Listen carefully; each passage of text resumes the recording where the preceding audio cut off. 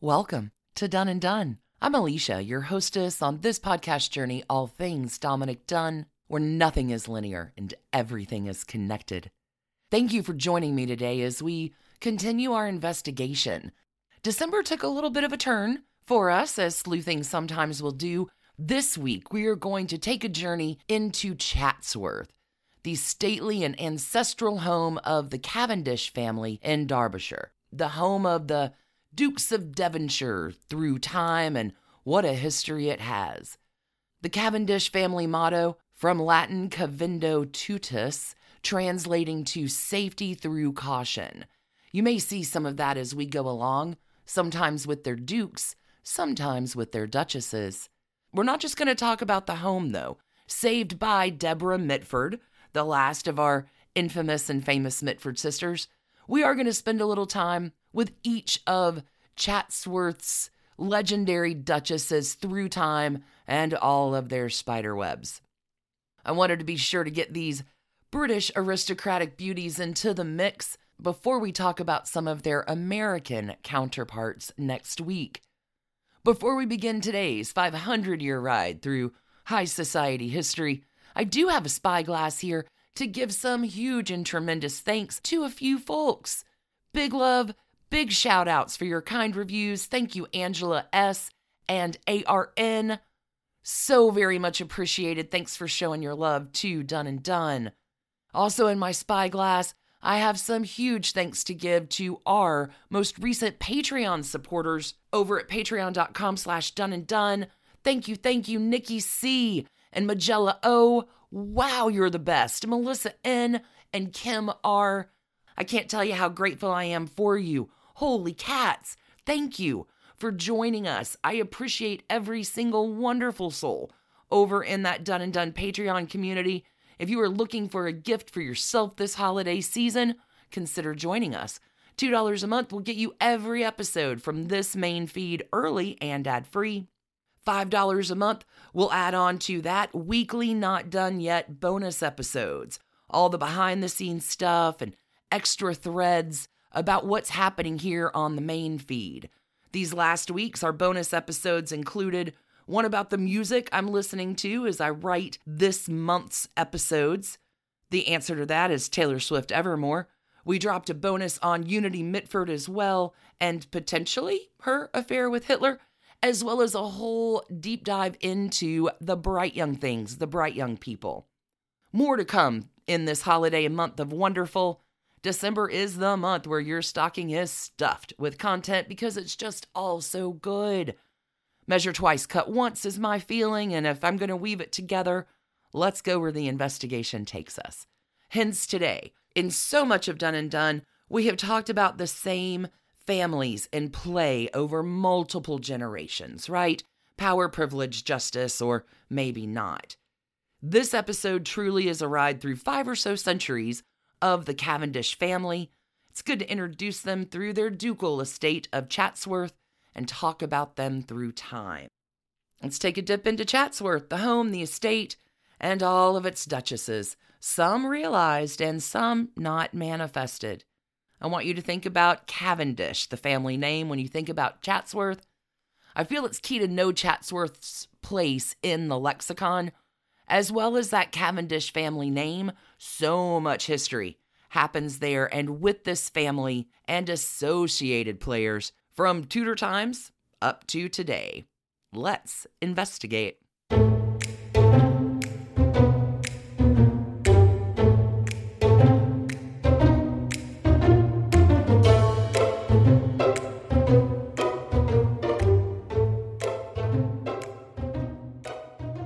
Oh, Chatsworth, the home of the Cavendish family for many, many years. Chatsworth has a rich history of scandal and secrets and power. Currently, it is still the home of Peregrine Cavendish, son of Deborah Mitford, and his wife Amanda Cavendish. They are the current Duke and Duchess of Devonshire. Peregrine, if we're keeping track, is our 12th Duke of Devonshire. Chatsworth is located in Derbyshire, many hours from London. This is northeast of Birmingham, southwest of Manchester, parallel to Dublin if you're into longitude. Chatsworth as a home is a popular tourist attraction, welcoming 750,000 people a year. The entire estate, with all of its land, is the size of Washington, D.C. Chatsworth House has a half-mile of passageways, 300 rooms, 17 staircases, and 350 doors. As with most ancestral country homes in England, there is a great estate and agricultural area included with the house. Chatsworth has nearly 35,000 acres, including multiple farms, houses, parks, forests, and woodlands. Big house, big deal. And you don't even have to have visited Chatsworth in person. Potentially, you've seen it on the screen.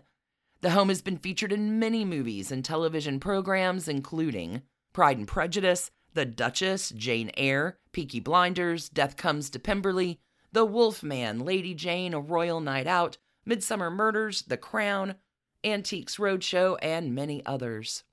Big house, big deal, big family. Oh, the Cavendish family, they're big players.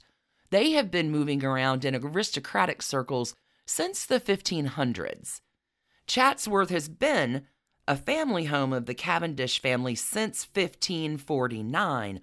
Although there's not a title attached in 1549, not yet. The earldom for the family is granted in 1618. It is upgraded to their ducal title in 1694. We actually land our first Duchess of Devonshire in 1729. A lot of time to cover, not just the home, but the women who make the home too. The first thing I want you to know is that there is no Chatsworth without Bess of Hardwicke. The home is originally built by Sir William Cavendish for his wife, Bess of Hardwicke. William Cavendish is Bess's second husband, and Bess has quite a history. I love her. If there was ever time to pull a few threads together with, some Tudor gossip here, let's talk about Bess of Hardwicke for a few moments. You don't mess around with Bess. She is not a Duchess of Devonshire per se, but it is Bess and William Cavendish's son, William, that will bring the Cavendish family into its earldom in 1618. The Blount family originally held that earldom. Since 1618, the earldom has remained in the Cavendish family, which is not insignificant. As with plenty of monarchies in and out of time, it's not unusual to see titles and land that are attached to those titles shift through time.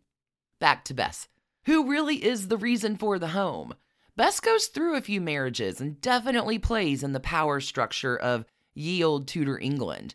Chatsworth will not be Bess of Hardwicke's only home. She is also the builder of the very famous Hardwicke Hall as well.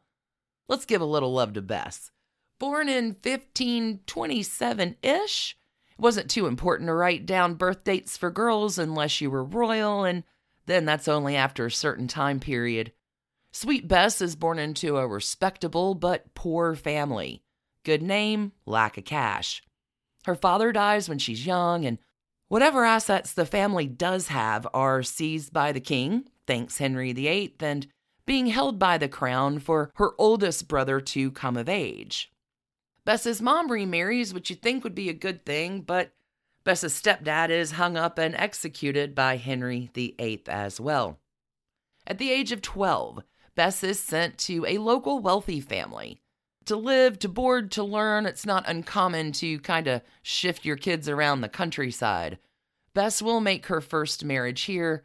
They're both teenagers, neighboring estates and all, but Bess's young husband, she's 12, he's 13, dies within a year. They marry in May of 1543, and her poor first husband is dead by Christmas 1544.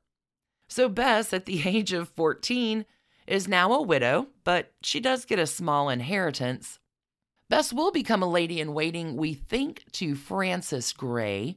This is the daughter of Mary Tudor and mother of Lady Jane Grey, our future 9 Days Queen. But Bess, still young. Her second husband will not be as young.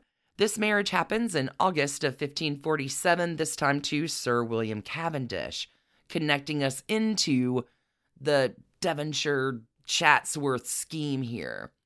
William Cavendish is 20 or 30 years older than Bess. He's twice widowed himself, and he's made a ton of cash from the dissolution of the monasteries. He operated as the treasurer of the king's chamber. Bess's husband, William, moves his way through the Henry VIII administration, all of them kind of shady. But he's got a lot of cash, and they're going to buy a little place called Chatsworth. Bess is now Lady Cavendish. Huzzah! Bess and William, during their marriage, will have 8 children, although in his lifetime, William Cavendish has 16 total children. Of the 8 kids that Bess and William have, 2 will die in infancy. William Cavendish himself dies in 1557 with a lot of debt. Bess and William have been married about 10 years. Bess is now 30. She's charming, she's connected, but again, saddled with a ton of debt. But she still holds Chatsworth. It's because of Bess, and through Bess, there is a Chatsworth. 2 years later, in 1559, Bess will marry again, this time to Sir William St. Lo. He is the captain of the guards to Elizabeth I, and they will begin taking the home that was begun by William Cavendish, and they complete the home together. The real benefit of her third husband, Sir William St. Lo, he is able to provide Bess with working within the system to alleviate some of the debts from the Cavendish marriage. St. Lo is loaded as well, and the two will really in earnest begin customizing, fashioning Chatsworth. 5 years later, however, Sir William St. Lo will die in suspicious circumstances, potentially poisoned by his younger brother. He passes away in 1564 with no male issue. He has 2 daughters from a previous marriage, and Bess is now really, really wealthy, taking in about £19,000 a year, which is, 19 million in today's money. She's taking care of her 6 kids and the other 2 by marriage, and also she's a lady of the bedchamber to Elizabeth I, so here's Bess at court in her mid-30s. She's still pretty good looking, one of the wealthiest people now in England, second only to the Queen. Bess is playing in a whole new world of money and power. She has a lot of men interested in her. Good looks and money will get you pretty far in life. It'll get you real far in the Tudor court. But Bess is okay. She thinks she's doing fine. She's not really on the lookout for a man, but she will marry for the 4th and final time to George Talbot. This is the 6th Earl of Shrewsbury. The marriage takes place in 1568, and Bess is way past her childbearing years, but they have a lot of kids between them. George Talbot has 7. So with her 6, plus her 2 by marriage, plus his 7, I want you to know that Bess has a really important skill, which is matchmaking. Matchmaker. She will matchmake all the kids of all these kids together. She's practical. She's clever. Tudor women don't necessarily have too much power, but if there is an example of one who does have power, it is Bess. She will control, manifest, and matchmake very powerful marriages. That is her superpower. She's an influencer, Queen of Hearts, lands, power, something, I don't know. Her matchmaking leads us to the Cavendish line even currently being on the throne of England today. It's all there. Incredible Bess. Bess and this 4th husband, George Talbot, will finish Chatsworth. And during their time together there, a few things happen. Bess and George are asked by Queen Elizabeth I to, just helpfully keep her cousin, Mary Queen of Scots, locked prisoner in their home for about 15 years. The rooms where Mary Queen of Scots did stay on the top floor above the Great Hall are now known as the Queen of Scots rooms. George and Bess will play babysitter to the exiled Scottish queen, again for like a decade and a half, and Elizabeth I doesn't really pay for any of those expenses for babysitting, kidnapping her cousin. All of the expenses for Mary Queen of Scots is on the Talbot dime, and Mary Queen of Scots kind of is a jerk here a little bit, or maybe a woman trying to make the best of her plight. Mary will play Bess and George off each other. There are rumors that even go around that Mary Queen of Scots and George Talbot are having an affair. Bess is the one to start these rumors, but by the early 1580s, George and Bess are separated. The marriage isn't going great. Even Elizabeth I attempts to do marriage counseling with them. It does not work, but the two will not divorce. Not done. At that time, they just decide to live separately. George Talbot will pass away in 1590, leaving Bess the Dowager Countess of Shrewsbury, having already started building the home that she's even more famous for than Chatsworth.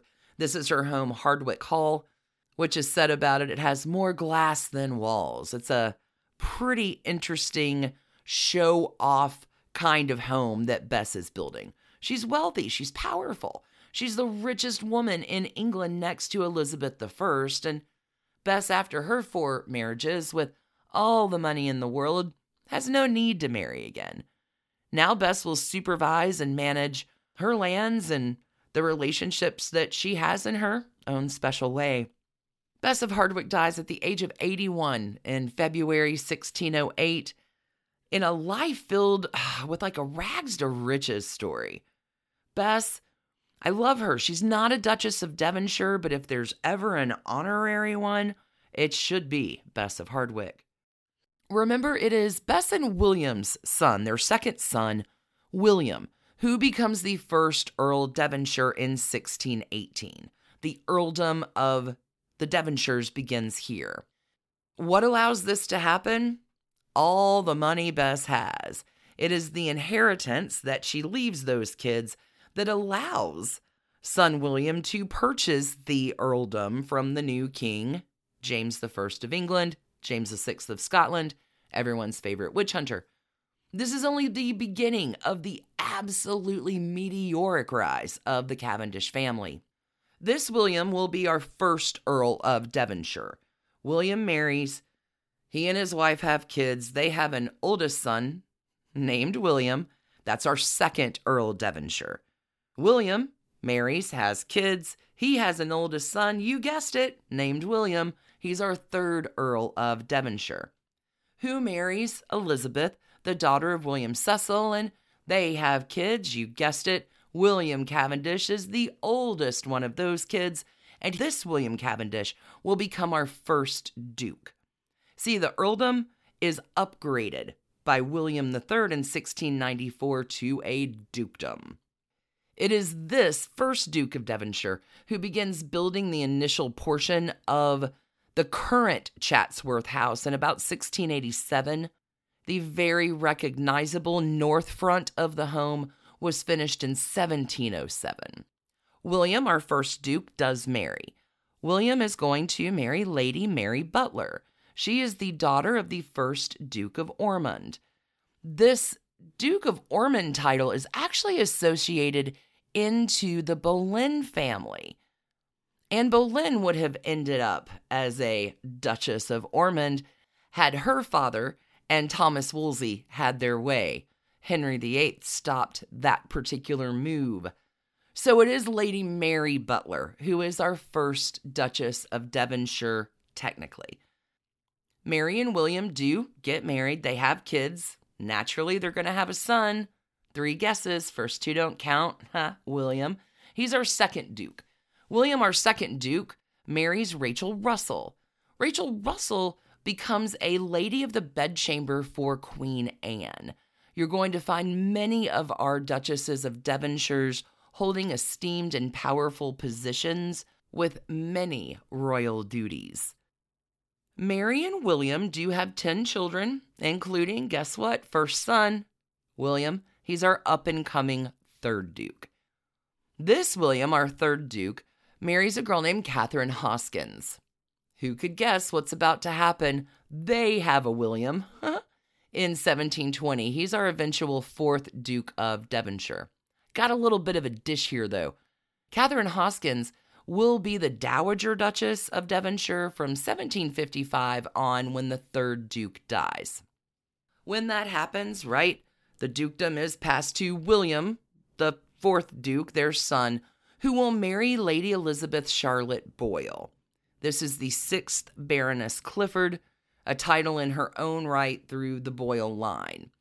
William and Lady Boyle marry in 1748. This marriage will produce 4 children and prove very advantageous for the Cavendish family.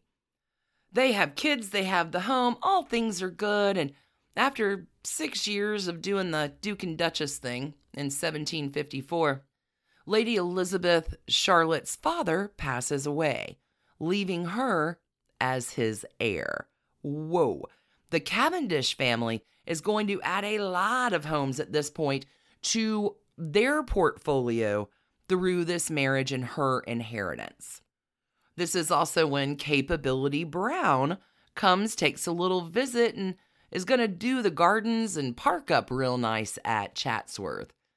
There are extensive gardens at Chatsworth with over 1,600 different species of trees, 70 sculptures, a 900-foot-long pond designed to make the house look like it's floating on water, and the Emperor Fountain, really cool, run by gravity, reaching a maximum height of almost 300 feet, coming in right at 296 feet. Some of these park garden things do come from Capability Brown. Some come later throughout the generations, but if you have enough cash, your yard can look pretty nice. What happens here, though? In 1754, the same year that Lady Elizabeth Charlotte inherits all of her dad's stuff, she passes away. When this happens, all of her holdings, wealth, get passed to her husband, redoubling the wealth of the Cavendish family. The 4th Duke will not remarry when Lady Elizabeth Charlotte passes away at the end of 1754, which is fine by his mother.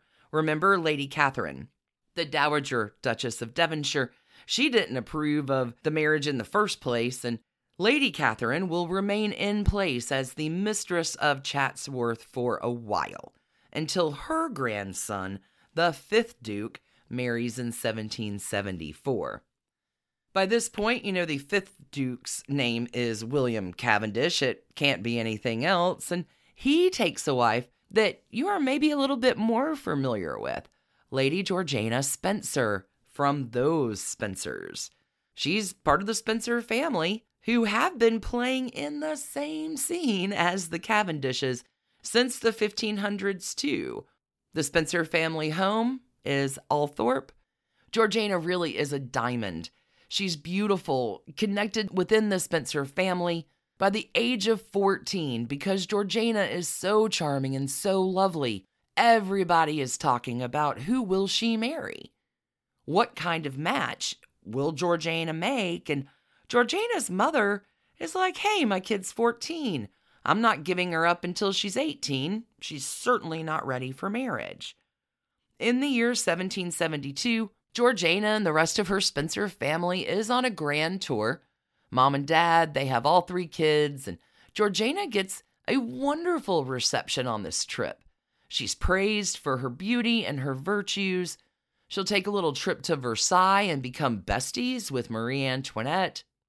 It is also at Versailles where she meets the 5th Duke of Devonshire, William Cavendish. He was born in 1748, and when Georgiana meets him, he is one of the wealthiest and most prominent men in England. William the 5th Duke came into his fortune when he was 16. His income is double that of Georgiana's father, Lord Spencer. Not only with money, but property too. With all of the inheritance from the wife of the 3rd Duke, it's not just Chatsworth and Derbyshire, it's Devonshire House in London too. 2 really good examples of their real estate portfolio.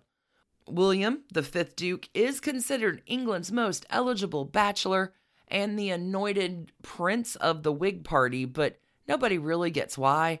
I mean, we get why, it's the cash.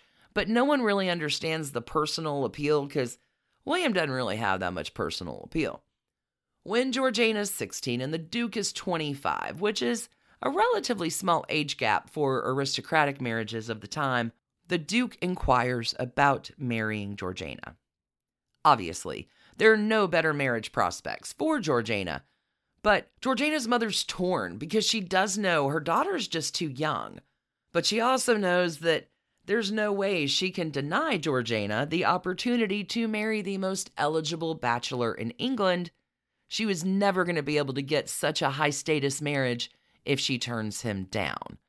In the 18th century, marriage is just about the only means to success and security for women. And alas, you know what's going to happen. Georgiana's parents happily accept the Duke's offer of marriage for their daughter. Georgiana's parents are really deferential to him, but they're deferential to his money. They're excited about William Cavendish being interested in their daughter, and again, as marriages go, this would be a coup, at least in terms of name and security and alliances, but at what cost to Georgiana? The wedding does happen June the 7th, 1774, 2 days earlier than actually planned, and on Georgiana's birthday too. There's so much press that the family, Georgiana's family, thinks the church will be overcome with looky-loos. No one tells Georgiana. They bring the Duke down and they're all like, hey, let's just go to the local church and have a secret wedding with 5 people in attendance, including the Duke's brother, Lord Richard Cavendish, and his sister Dorothy, who had married the Duke of Portland. On Georgiana's side, it's her parents and her paternal grandmother, Lady Cowper. Even Georgiana's brother and sister do not attend. They remain at Wimbledon waiting for the wedding party to get back from the local church. Few things, though, here. Just right before the wedding, the Duke's mistress, her name is Charlotte Spencer, no relation to those Spencers, had just delivered his illegitimate child. So, not really an auspicious start. Everybody thinks it's going to be a marriage most wonderful. The coming together of the Spencers and the Cavendish families, it's kind of a big deal. But these two are ill-matched. William is quiet. Georgiana is not. Georgiana's very much an extrovert. William's very much an introvert. And Georgiana's mother kind of knew something. Her daughter is in no way equipped to run an estate the size of Chatsworth. Georgiana's 17, and here she is, given the responsibility of running Chatsworth Estate and Devonshire House with all of its employees. She's unprepared for this role, and servants begin taking advantage of Georgiana's youth and inexperience. Theft goes up within the home, and the quality of service and the quality of food noticeably go down. This is a big deal if you're entertaining nobility-titled people. Your home gets a reputation. Georgiana's not doing a terrific job with Chatsworth, but again, whoever prepared her to do that? This isn't the only failure point, though. It really does quickly become obvious to Georgiana that her marriage is not going to be the fairy tale that she was sold by her parents. It isn't hard to see for Georgiana that the Duke doesn't really love her. Their personalities are mismatched. The Duke is very dull and mostly just ignores Georgiana. His big project at the time is developing a new town called Buxton, and Georgiana's into dresses and having fun because she's a 17-year-old kid.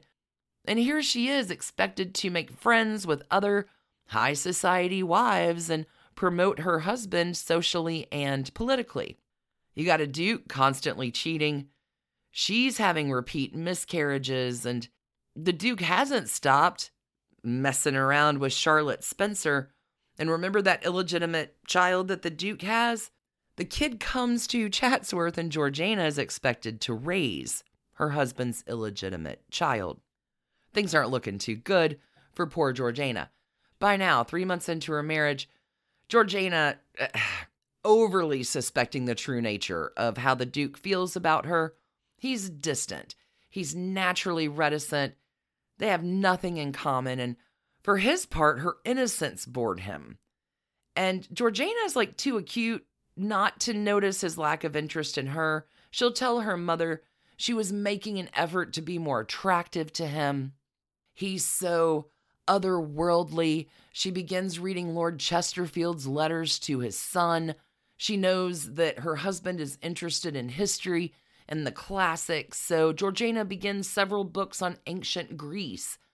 It's not a love match, y'all. And Georgiana gets, eventually at some point, that the Duke simply just needs her to have babies. Not just have babies, have a son. Because, see, the 5th Duke has already found his next Duchess, although they will not marry until after Georgiana's death. It is the introduction of the mistress into the actual marriage that, has some effects on our 5th Duke and Georgiana. Let's take a moment to enter another Bess, this time Lady Elizabeth Foster. Lady Elizabeth is the daughter of the 4th Earl of Bristol, born in 1758. Elizabeth Foster has been married. She has 2 sons, but her husband is a rampant philanderer as well, and around the 5-year mark of their marriage, in about 1781, Elizabeth Foster tells her husband, "I'm done." It's going to leave her penniless, but she doesn't want to be married anymore. And her husband, John Thomas Foster, it's kind of nasty. Poor Elizabeth will not see her sons for 14 years because their father will keep the sons. Elizabeth, though, is free of her terrible marriage, and she's going to go off to Bath for a little R&R in 1782, little time to recharge after the terrible separation, the losing of her children. Georgiana is visiting Bath at the same time, and here Georgiana and Bess become fast friends. And Georgiana is like, "Oh, Bess, you're my best friend and my lover, and you can come live with us. You can't face this terrible world alone." And sure enough, Bess Foster will come to live with Georgiana and the 5th Duke. The 2 women have developed some feelings, you see, and despite her unhappiness with her husband and the marriage breaking down, Georgiana isn't socially permitted to take a lover until she has a son. Bess Foster can take lovers. Her husband, the Duke, can take lovers, but not Georgiana. I guess male lovers is the descriptor there. Georgiana will be devastated, though, when she learns that Bess Foster, who she's moved into their home to have just a little something for her, Bess is actually having an affair with the 5th Duke.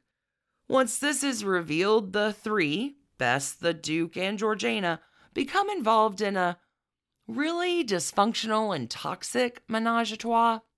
Oddly enough, this is when Georgiana finally becomes pregnant. She's got a lot of years without conceiving or successfully bearing a child. On the flip side of that, Bess Foster also becomes pregnant at the same time with the Duke's child. This love triangle with Georgiana, Bess, and the Duke will continue on for years and years and years. Georgiana will have children with a son finally coming in 1790. This is after 16 years of marriage. There's so much to this story, but I do want to ensure that we're getting to all the good parts. Georgiana is the Duchess of Devonshire beginning in 1774 to her death in 1806, where she dies at Devonshire House at the age of 48. Georgiana, our Duchess of Devonshire, is the great-great-great-great-aunt of Diana, Princess of Wales. Georgiana is also an ancestor of Sarah, Duchess of York. This is through the line of Georgiana's illegitimate daughter. Oh, God, so many spiderwebs. After Georgiana's death, the 5th Duke, William, will marry Bess Foster in 1809. I mean, no time like the present. He's 60 years old in his 6th decade of life now, and the 5th Duke does get 2 years of happy ever after with Bess Foster. He dies in 1811, leaving the whole lot to who will be the 6th Duke of Devonshire, Georgiana's son. You know his name is William, too. So many Williams, so little time. This William, the 6th Duke, is known as the Bachelor Duke. He never marries. The Bachelor Duke is a great lover of gardening and botanical research. He will partner with the architect and botanist Joseph Paxton. Joseph Paxton goes on to be the architect of the Crystal Palace for the Great Exhibition of 1851 in London. Together, the Bachelor Duke and Paxton develop a lot of new species of plants, including the Cavendish dwarf banana, which are now the most internationally traded bananas in the world. Joseph Paxton and our bachelor Duke will spend over $4 million, this is in today's money, on plant seeds in just 1 year. A total garden budget for the year was about $7 million in today's money. In 1840, Joseph Paxton and our bachelor Duke are also responsible for building the Great Conservatory, which was the largest glass house in the world. Why did they build it? Naturally, it's to hold their exotic plants. The Great Conservatory takes 300 tons of coal each year to heat this glass house. When World War I strikes, there is simply just not enough coal available to heat the glass house, and it was eventually demolished. Our bachelor Duke is also a tremendous friend of the Prince Regent. This is the future George IV. Remember, it's the Prince Regent's parents, George III, and his wife, Queen Charlotte, that institute the whole debutante system. Go back a few weeks for that whole story. And our poor bachelor Duke, he would have liked to have married. He had an idea of who exactly he wanted to marry, and that was Lady Caroline Ponsonby. But Lady Caroline breaks our bachelor Duke's heart and instead marries his cousin William Lamb. William Lamb is the second Viscount Melbourne, also the first Prime Minister to Queen Victoria. Lady Caroline is our Duchess of Devonshire that never was. Because 1812, y'all, let me talk to you about a little scandal. Lady Caroline was from an old and respected aristocratic family. Her cousins were the children of Lady Georgiana Spencer and William Cavendish, our fifth Duke. Lady Caroline is also related to Diana, Princess of Wales. But in 1812, Caroline Lamb, now married to William, has a very public affair with English poet and politician Lord Byron. Lady Caroline coins the famous characterization of Byron as mad, bad, and dangerous to know. Their affair, the scandal of it, is the talk of Britain at the time. Lady Caroline was known for her outrageous and scandalous behavior even before her affair with Lord Byron. Not scandalous here, but interesting to note that Lady Caroline was the one who introduced the waltz to England, with the first waltz being performed at Brocket Hall, the country estate of the Lambs. But you're here for the outrageous and scandalous. Supposedly, Caroline once emerged from a soup tureen at her husband's birthday party and danced nude upon a ballroom table. That table is actually still in use for banquets at the home today. Lord Byron, mad, bad, and dangerous to know himself, will break things off with Lady Caroline Lamb, and her husband, William, Lord Melbourne, takes his disgraced wife to Ireland. It is in Ireland that Lady Caroline still pines for Lord Byron. She will write him adoring letters from her Irish exile. When Lady Caroline returns to London in 1813, Lord Byron makes it very clear that he is not interested in continuing the relationship with Caroline. But Caroline is persistent and will make many public attempts to reunite with him. Obviously, this causes a great deal of embarrassment to her husband, who, again, up-and-coming politician. Eventually, Lord Byron publicly insults Lady Caroline. This is done at a very large ball held at Lady Heathcote's home. Caroline doesn't handle this very well and responds by breaking a wine glass at the party and using that broken glass to cut her wrists. Lady Caroline is not seriously injured and most likely had no serious suicidal intent, but she again causes a major scandal with her actions. Lord Byron will reference Macbeth, saying, "Lady Caroline performed the dagger scene," as his comment on the situation. Clearly, at this point, her mental stability is called into question after this ball. To make matters worse, in 1816, Lady Caroline will publish a Gothic novel called Glenarvan that portrays her marriage to William Lamb and her affair with Lord Byron, both things explained in lurid detail. This continued the embarrassment for Lord Melbourne and created many enemies for him and Caroline due to her spiteful depictions of many influential society figures that she writes in her goth novel. Despite all of this, though, Lord Melbourne, William Lamb, does not leave his wife Caroline, even when his family made several attempts to convince him to divorce her. Each member of this couple is far from faithful to each other. They both engage in several extramarital affairs. Ultimately, it is Lady Caroline who convinces her husband to agree to a formal separation in 1825. Lady Caroline's struggle with mental instability grows worse in her last years, further complicated by her abuse of alcohol and laudanum. Lady Caroline will pass away in 1828. But it is her would-be suitor, the bachelor duke, that we're talking about. Just had to add that in. Our sixth duke, the bachelor duke, will pass away in 1858. Never marries. Holy cats, what to do? This will be the first time the line changes.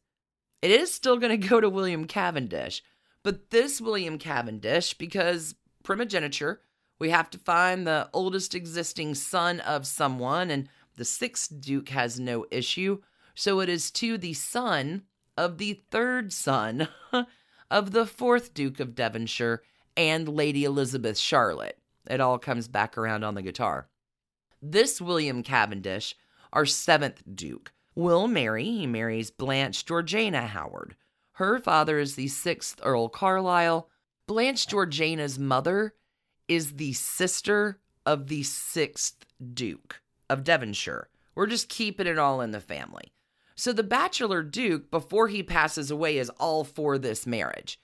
He knows where his land and money and title are going to go. So the bachelor duke is going to spend a little time arranging this marriage between his heir, William Cavendish, and his niece. William and Blanche do marry in 1829. They will have 5 children. Blanche is a lady of the bedchamber to Queen Victoria, but Blanche is not a Duchess of Devonshire. Sadly, Blanche dies in 1840 at the age of 28 with the title of Countess of Burlington. That is what her husband was at the time. He had not received his dukedom yet. He won't get that until 1858 when the bachelor duke dies. And here William, our seventh Duke of Devonshire, attains his dukedom. He lives until 1891. From this marriage with Blanche and William, our eighth Duke of Devonshire is produced.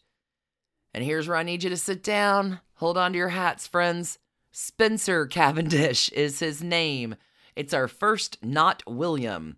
Who would have ever thought it could happen? Our eighth Duke will marry, but not until very, very late in life. Most of Spencer Cavendish's life early is the ponies, and he has a long-term mistress. Her name is Catherine Walters. I love history. It's so delightful. Catherine Walters' nickname is Skittles. She is a courtesan and very much a trendsetter in Victorian London. Apparently, the Skittles nickname comes back from when Catherine Walters worked at a bowling alley. Skittles is the game that evolves into bowling. Again, historical legend. Catherine Walters, her only lover is not Spencer Cavendish, the 8th Duke. You can include Napoleon III, as well as the Prince of Wales. This is our future Edward VII among her lovers too. Our 8th Duke will eventually marry, but not to Skittles, and not in time to produce an heir. His bride will not be of childbearing age by the time he gets around to getting married. I would like to enter into our picture now, Louisa Cavendish. Lady Louisa is known as the Double Duchess.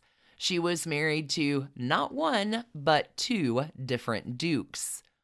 Louisa was a German-born British aristocrat with a real acumen for social climbing. Louisa is the mistress of the robes to Queen Victoria for a hot minute in 1858. Power structures changed a little bit after that, but no worries. In her time with Queen Victoria, Louisa becomes very close friends with the Prince of Wales, again, future Eddie VII, and his wife, Alexandra, the future queen. Very, very smart for Louisa. These connections will come in handy. Our double Duchess will marry for the first time in 1852 to Viscount Mandeville, heir to the 6th Duke of Manchester. Louisa's husband does get his dukedom of Manchester, becoming the 7th Duke Manchester in 1855. 5 kids do happen from this marriage, but the couple, Louisa and the 7th Duke of Manchester, not happy. It's not a blessed marriage, but no worries. Louisa here takes up with Spencer Cavendish, and they carry on a decades-long love affair. For 30 years, Spencer and Louisa carry on. And it is in 1890 that Louisa's first duke, her first husband, does pass away, leaving Louisa free to marry in 1892 at the age of 60 to the duke she'd been carrying on with for 3 decades. Again, a little too late for childbearing, but hey, true love wins. It had been many years since Chatsworth had had a duchess, and Louisa brought life back into the home. This is also the age of the infamous country house party. Country house parties, a big deal. It is a vehicle where it becomes acceptable for lovers to rendezvous with each other as long as it's discreet. Again, a lot of doors, a lot of rooms. Our double Duchess, Louisa Cavendish, is a very popular hostess for many of these weekend country house parties. One of the most infamous was the Devonshire House Fancy Dress Ball, held in July of 1897. This is a celebration for the Diamond Jubilee of Queen Victoria. Again, remember, Louisa made friends with the Prince of Wales and Alexandra all those years ago. Edward VII will be a common visitor during his time. Louisa entertains the best of them. Eddie VII, just so you know, notorious womanizer. He loves the country house parties. He also enjoys attending the Chatsworth Theatre and especially enjoys the shooting at Chatsworth. It is during one weekend that King Edward and Louisa's Duke shot over 1,000 pheasants. Our double Duchess, Louisa, does have a daughter-in-law through her first marriage. This daughter-in-law is Consuelo Isnaga, one of the first American dollar heiresses. Consuelo Isnaga marries Louisa's son, the Duke of Manchester. Consuelo Isnaga and King Edward VII get along famously. Again, he really, really likes American girls. It is King Edward VII and Consuelo Isnaga that arrange and broker many of the marriages between wealthy American heiresses and cash-poor British aristocrats. Let's go ahead and back it up here just a little bit. When Spencer, our 8th Duke, dies, remember, no issue of his own, it is to his nephew that the whole shebang goes to. This is Victor Cavendish, who will become our 9th Duke. I know, I bet you thought I was going to say William. Nope, Victor. Naturally, Victor marries. He has taken a bride all the way back in 1892, Lady Evelyn Petty Fitzmaurice, daughter of the Marquis of Lansdowne and Viceroy of India. Lady Evelyn, the Duchess of Devonshire here, will have 7 kids. She reigns over Chatsworth as well as 3 other English castles and 1 Irish estate. Lady Evelyn is Mistress of the Robes to Queen Mary from 1910 to 1916, but again, her husband, Victor Cavendish, has big important jobs like the Governor General of Canada. Once they return from Canada, Lady Evelyn does resume her post in 1921 as Mistress of the Robes and holds that post until the death of Queen Mary. Evelyn will have a lot of years of unhappiness and many years as a widow. Victor, her husband, the 9th Duke, has a stroke in 1925 that changes his personality in an extreme and not good way. Victor will not pass away until 1938. And after his death, Lady Evelyn is going to spend her dowager time out at Hardwicke Hall. It all comes back around to Bess of Hardwicke. During the happy years of the marriage with Victor and Evelyn, there's 7 kids. One of these, Edward William Spencer Cavendish, will become our 10th Duke.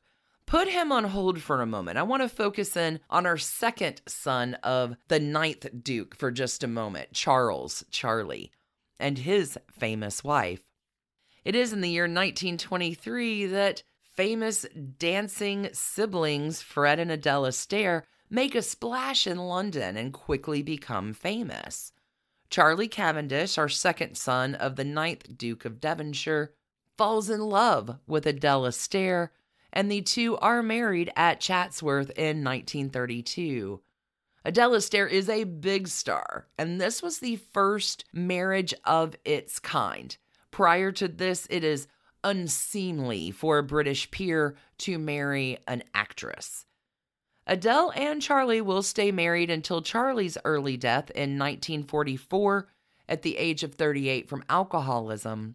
Adele Astaire will then return to the United States. Charlie does have siblings, including our 10th Duke. Long before he is the 10th Duke, though, Edward William Spencer Cavendish will marry Lady Mary Gascoigne Cecil. This happens in 1917, and Lady Mary is the granddaughter of the Prime Minister. Lady Mary will also serve as Mistress of the Robes, this time to Queen Elizabeth, from 1953 to 1967. Lady Mary and our 10th Duke do have 5 kids. These kids will absolutely be players in our associated timeline, and I want to bring 3 of these kids into focus in our story here.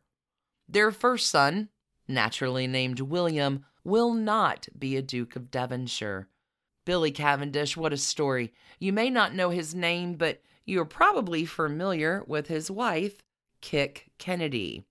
Kathleen Kit Kennedy lives at Chatsworth while she's married to Billy Cavendish, Marquis of Hartington and heir to the Dukedom of Devonshire. Billy Cavendish will die in World War II, which leaves his younger brother, Andrew Cavendish, as the heir and next Duke of Devonshire. Kit Kennedy is buried at Chatsworth after her death in 1948, and in 1963, just months before his own death, her brother, John F. Kennedy, does make an unplanned stop on the way to Ireland to spend some time at his sister's grave. Hold on to Kit Kennedy, her story is coming oh so soon. So it is Andrew here, the second son, who will become our 11th Duke of Devonshire. Andrew will marry Deborah Mitford in 1941. They have children themselves, including Peregrine, our current 12th Duke, married to Lady Amanda. I do have one more sibling, though, to mention here of Billy and Andrew, and this is Lady Elizabeth Georgiana Alice Cavendish. Holy cats. Her story is incredible. She's a childhood friend of Queen Elizabeth II, and Lady Elizabeth is also a lady-in-waiting to Princess Margaret from the 1940s up to Princess Margaret's death. Lady Elizabeth will never marry, but she will carry on a very long-term affair with one of the most famous writers of The Bright Young People, The Bright Young Things. His name is John Bitcheman. Lady Elizabeth Cavendish will be known as John Bitcheman's other wife. Lady Elizabeth is also the one that introduces Princess Margaret to Anthony Armstrong Jones, according to the rumor mill at least. Lady Elizabeth is also one of the godmothers to David Armstrong Jones, the son of Princess Margaret and Anthony Armstrong Jones. Fascinating. There's so much about Princess Margaret that is going to cross our man Nick's world. Again, story coming another day. Andrew Cavendish here, our 11th Duke, will gain the title upon the death of his father in 1950. And when Deborah and Andrew Cavendish inherit Chatsworth, the English government had instituted an 80% inheritance tax. This leaves Deborah and Andrew with $60 million of debt in today's money. This large inheritance tax results in many large country homes being demolished because families all across the countryside could not afford to keep them. Deborah Mitford is determined not to allow Chatsworth to be a casualty of the same thing happening to so many in the peerage. She refuses to lose all of the history included within the walls of that home. The first step that Deborah takes in raising money was to auction several paintings, lots of artwork, lots of jewelry, lots of other possessions. Deborah, this Duchess of Devonshire, was very enterprising, very industrious, and integral in opening Chatsworth to the public. Deborah also opens and operates other businesses and retail components of Chatsworth in order to pay death taxes when her father-in-law dies, and manages to make enough money to keep Chatsworth running and maintained. It takes until 1980, but by 1980, all of that debt was paid off and Chatsworth was fully restored. Deborah Mitford and her extraordinary work in this time really does set the model for many surviving English estates. Again, the current Duke of Devonshire, our 12th Duke, is the son of Deborah Mitford and Andrew Cavendish. Peregrine Cavendish is happy to be able to live at Chatsworth and loves that the public appreciates and visits the estate. The current Duke and Duchess are happy to have the house and gardens open and fully understand that without public tours and the commercial ventures that his mother put into place, that Chatsworth would have been lost long ago. Thankfully, it is not, though. They host many of folk through its acres, its home, its gardens, its parks. Chatsworth, 5 generations of history, of legacy, and connections. Investigators, thank you so much for joining me today on this little ride through many centuries of history. We will be back next week, picking up a number of the threads that we stitched into our tapestry today. I hope you can join us then for American Girls, our December series, coming all to you next Saturday. Who are the ladies from the American side of the pond that change British aristocracy? All that and more next week. In the meantime, a few fun bonuses are coming this week on Not Done Yet to Patreon to tide you over until our next episodes.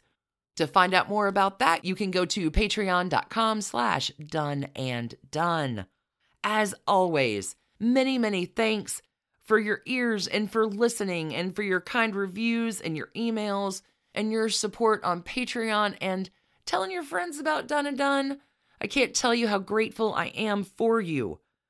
Until we meet again, my friends, stay curious and keep on investigating. Thanks for listening to the Done and Done podcast, a Hemlock Creatives production. You can email us at doneanddone@gmail.com. You can follow us on Instagram at Done and Done Podcast. For further information about our episodes or sources, you can find us online at www.doneanddone.com. See you next week, friends.